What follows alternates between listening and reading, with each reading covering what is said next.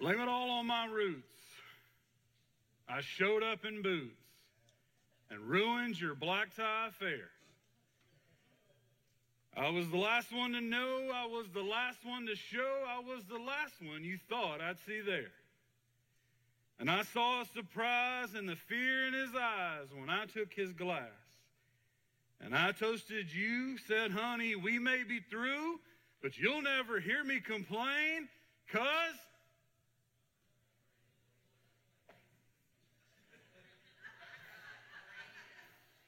now, when Garth does that, there's a different response. Good morning, friends. It is a pleasure and an honor to get to be with you this morning and help everybody wake up from the turkey coma that you've probably been in for the last couple of days. It is great to be with you this morning. For those, if we haven't met, my name is John Weaver. I am the campus minister and the director of the Wesley of Middle Tennessee. We are a campus ministry of the United Methodist Church. We are an extension of this church. We are there serving college students at MTSU. Actually, in this last year, we've actually served college students on 7 different campuses, both in person and online through different programs and ministries we have. We, in the last year, have served students as far away from Alaska all the way to Scotland. And it is a joy to get to be with you today. And it's a joy because of the great opportunity it is to do campus ministry. We are offering Christ and Christian community students for the very first time for many of them. And it is just a joy to get to be with you today. It's also a joy because not only are we friends because of that ministry and because of the partnership that we have with the good people of fellowship, but also you're my church family. I'm often preaching in other places and doing stuff, but on all the Sundays that I have that I'm not doing that, I'm here with my wife and my boys. And so you are our family, and it is a joy to get to be with you today. This morning, we begin a season of Advent. I think this week kind of begins, we have like a month and a half of here of a lot of gatherings and family and life. And I know I've already heard from several people this morning that they had really great Thanksgivings, and a couple people, their Thanksgivings weren't what they expected, and there's a lot of things. But this morning, as we begin this season of Advent, I want to begin with a conversation. As many of you know, in campus ministry, we get to do things a little bit differently. And so one of the things that we love to do at Wesley is make sure that folks who are here are participating. You're not coming to consume worship.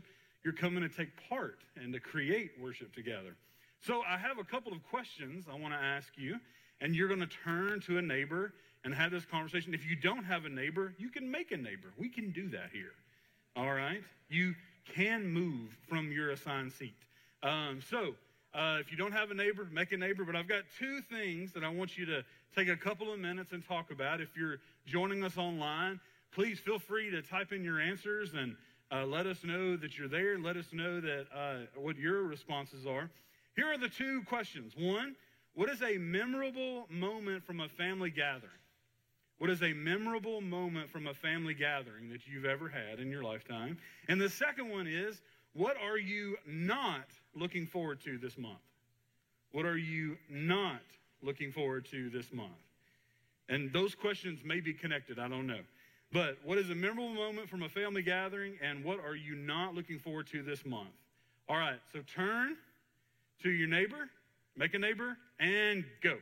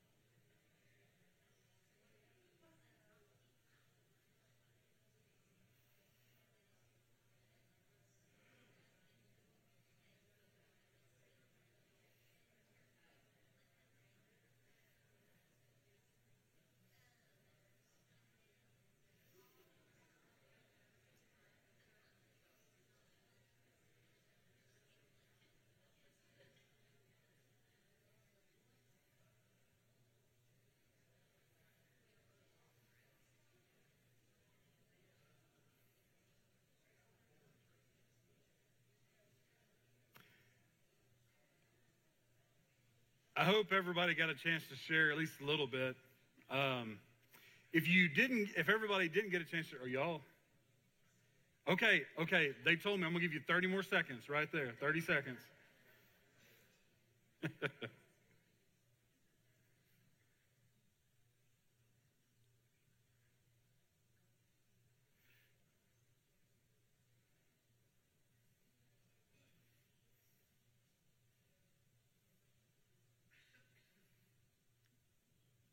All right. I love it.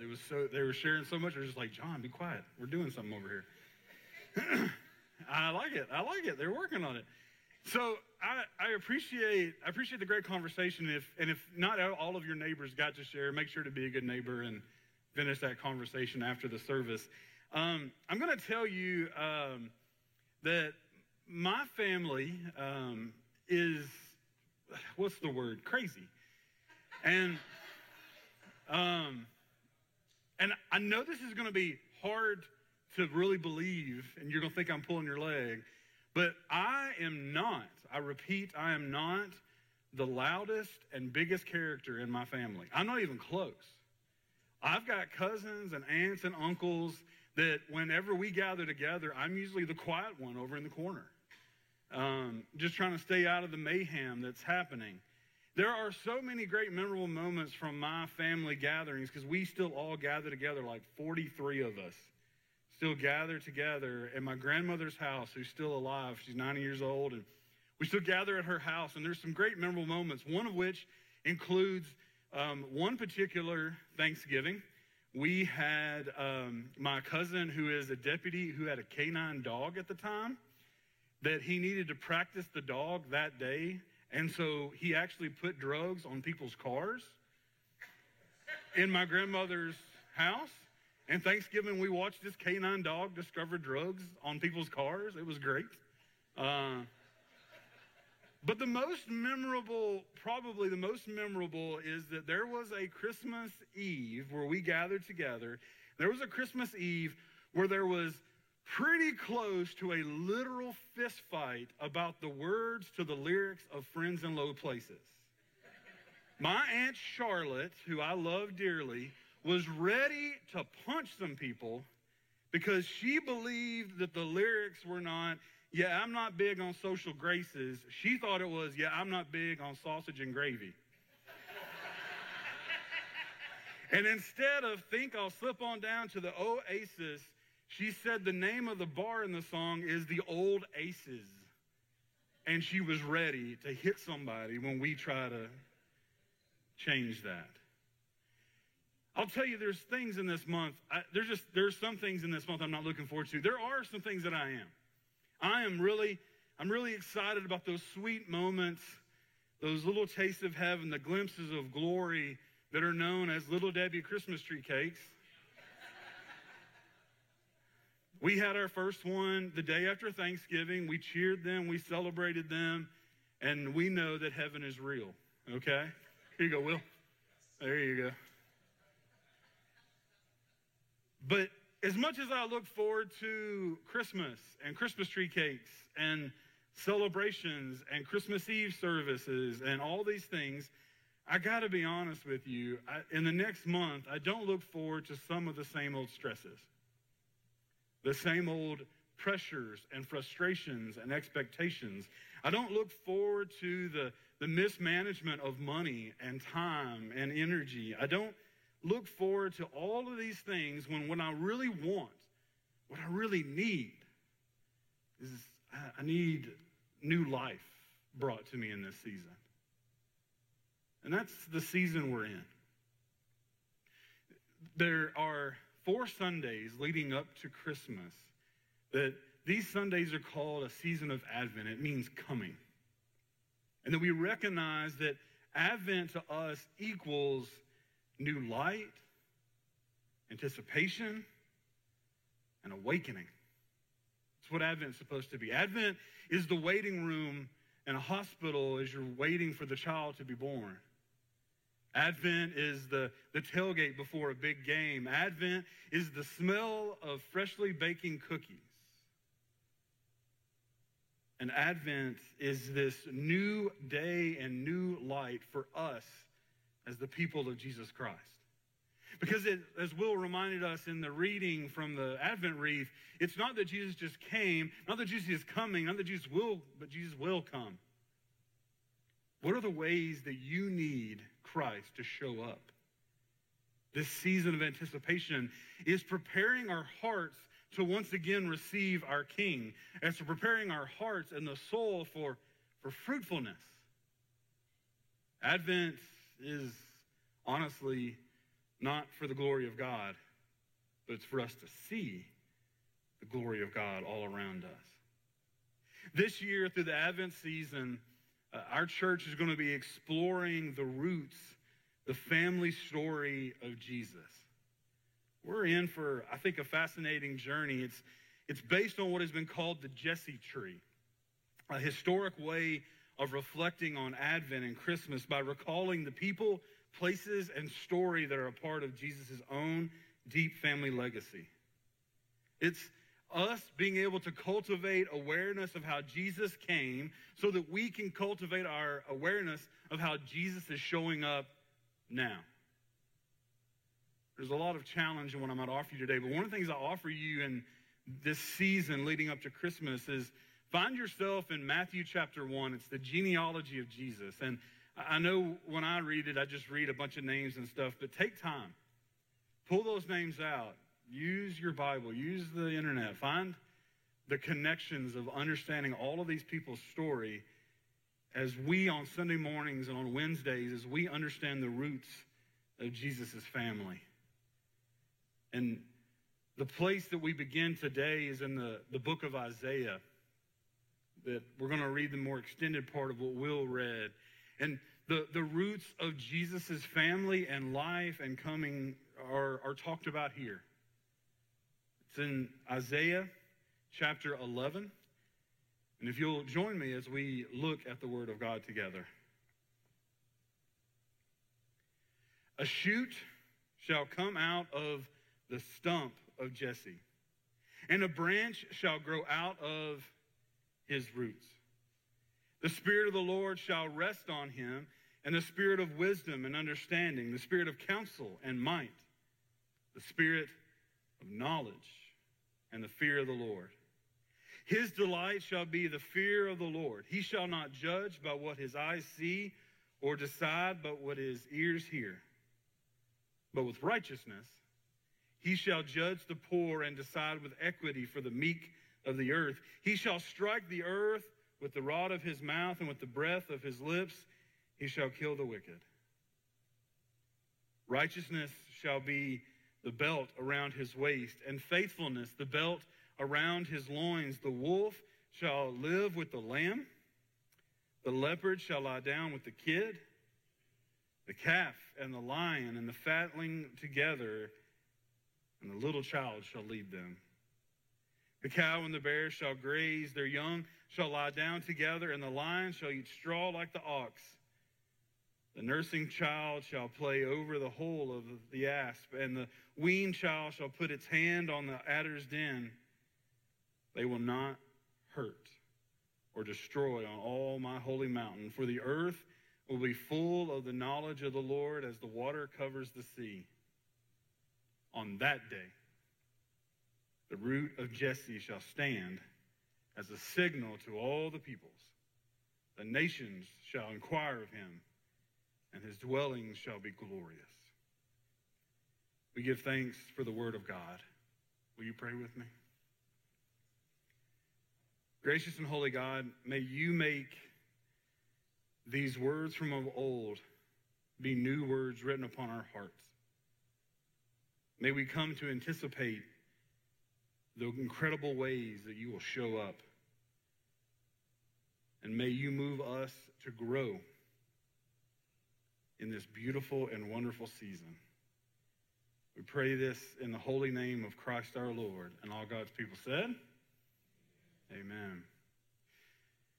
So as always as a reminder, Ben Witherington III, a professor at Asbury, always says that a text without context is just pretext for you saying whatever you want it to say. With that being said, I want to offer the context of what we just read from Isaiah. Isaiah was an 8th century prophet, and these words were actually written when he was in captivity by the Babylonians. That there had been all kinds of issues and struggles with the kingdoms, and they had fallen both towards and away from God in multiple seasons. But here in the middle of captivity, here in the middle of an exile, this word of God is placed upon Isaiah, which is a hope beyond hope. In the midst of having an injured line of their dynasty and their kingdom, there is this message that something new life would come. And that it would take root and take hold and offer fruitfulness for generations, so much so that there would be a peaceable kingdom. A peaceable kingdom that we are still coming to know. This piece of Scripture offers the legacy, the line, the launching point for the family of Jesus Christ and for ours. The reminder here for us is that many of us are part of more than one type of family. We are part of the family of God. We're part of our biological families. We're part of the families of friends that we create. We have families. Some of us have family at work. Some of us have families online. Some of us have families in different places. But the family of God begins with this holy word. All of our families, including the family of God, are messy often. They're dysfunctional. They're troubling. But they're also fertile ground for new life to spring forth. Jesus' own lineage is full of just messy, troubled, and difficult people. And it's from that God brings forth new life. I love how this piece of Scripture talks about that the tree of Jesse, this mighty branch that will be visible and fruitful for generations, it begins as a tiny shoot, just a little shoot coming out of a stump. And that shoot will lead us to the kingdom of God. I think about those little shoots that you see pop up, how fragile, how powerful they become. What's this season going to be for you? What little shoot can grow in your soul this season? In what ways can Christ take a deeper root? Because I think for me, this is an opportunity in this season to not do business as usual. This is an opportunity for us to see and an opportunity to explore and cultivate the roots of Jesus Christ in our own lives. Because cultivating and exploring roots move us from surviving to thriving. I'm tired of just trying to survive right now. I'm tired of feeling like I've got to survive the holidays. I want to thrive. I think exploring and cultivating roots also move us from just getting through the next month to growing through the next month. I know that for me, as we understand the family of Jesus Christ and as we understand how that family connects to all of our families, we have an opportunity to grow in this season. But I have found that I and some of you are incredibly headstrong and difficult people. Some of you laughed a little too hard at that. Just don't point fingers, you know what I'm saying? And some of us may be very determined to make this season of Advent, this season leading up to Christmas, some of us may be determined to make this as stressful and anxious and frustrating and as possible. We are maybe determined to not grow. We're going to use this as a time just to survive or to get through. So for those of you who want to make sure that you really don't grow this season, I have a quick list for you. This list is what I have cultivated this week to make sure that you don't grow in the season of Advent. Number one, see gatherings as obligations, not as a gift. You don't want to grow in this season? See all the gatherings of family, of church, of choirs, of all the opportunities. See them as an obligation, not as a gift. That'll help you make sure you don't grow.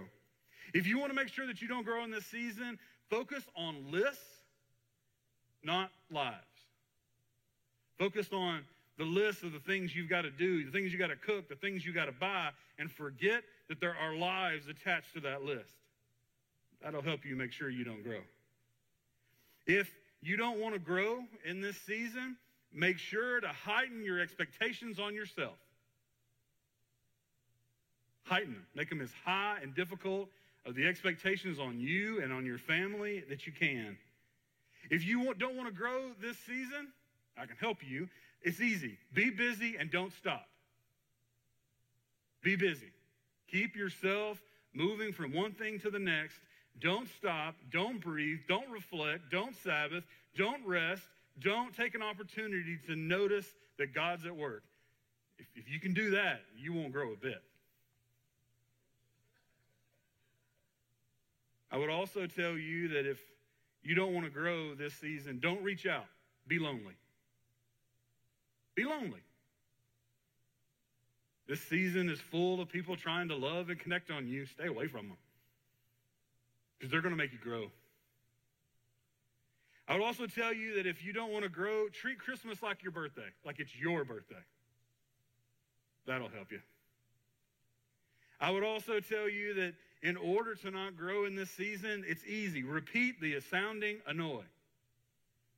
There are going to be things that are going to annoy you in this season. It's great to just repeat those annoyances over and over and over again. Really cling to them so that you make sure that you don't have to grow at all.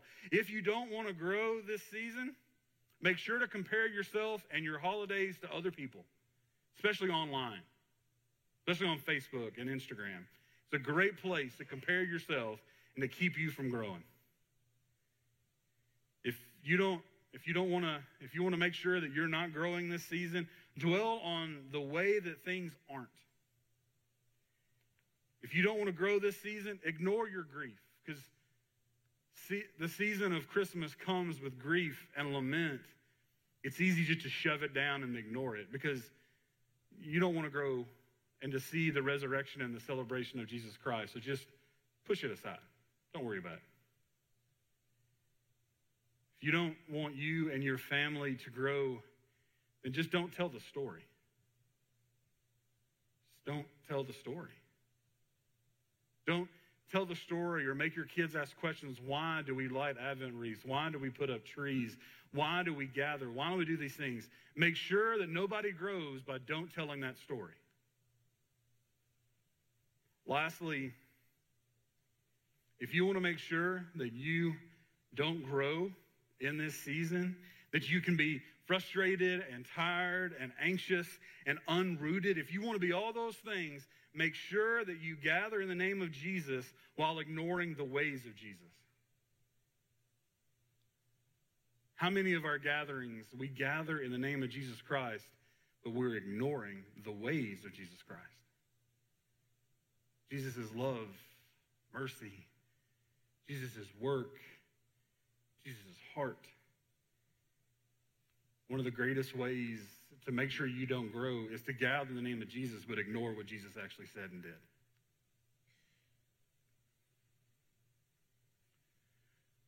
What do you need to grow? What is this season an opportunity for you to have new roots take hold in your soul? It doesn't have to be the same as it always has been. It could be something different. There's a common occurrence when, I close with this, a common occurrence in the John Weaver truck, which is that when Huck, my younger son, gets into the truck, he always immediately says, "Hey, where are we going?" And I usually try to tell him, we've got to go here, and we've got to go there, and we've got to go there, and we've got to go there. And I list out so he knows what errands, where we're headed and what's got to happen. I list it all out so he has an understanding. And he always listens to it, and I already know we have to go to these places. But Huck is the season of Advent wrapped up in a little 8-year-old body because he says, "Dad, that all sounds great, or we could go somewhere else." My question is, I know that today, as we face this next month, you know the places we feel like we have to go, or we could grow somewhere else. My prayer is that the new life will take root in us this season, because we are the fertile family of God. Will you pray with me? Gracious and holy God, I thank you for this day. And I thank you for the many ways that you are at work now and over this next month. I pray, oh God, that you bless us as we explore and cultivate the deep roots of the family of Jesus Christ, and that root takes hold in our families, the family of God, the family of fellowship, and each of our families here today. I pray, oh Lord, that we do not have to accept the frustrating, the anxious, and the ungrowing ways that this season often puts upon us. I pray, oh God, that we may grow with you and we may grow together. I pray this in the holy and beautiful name of Christ our Lord. And all God's people said, amen.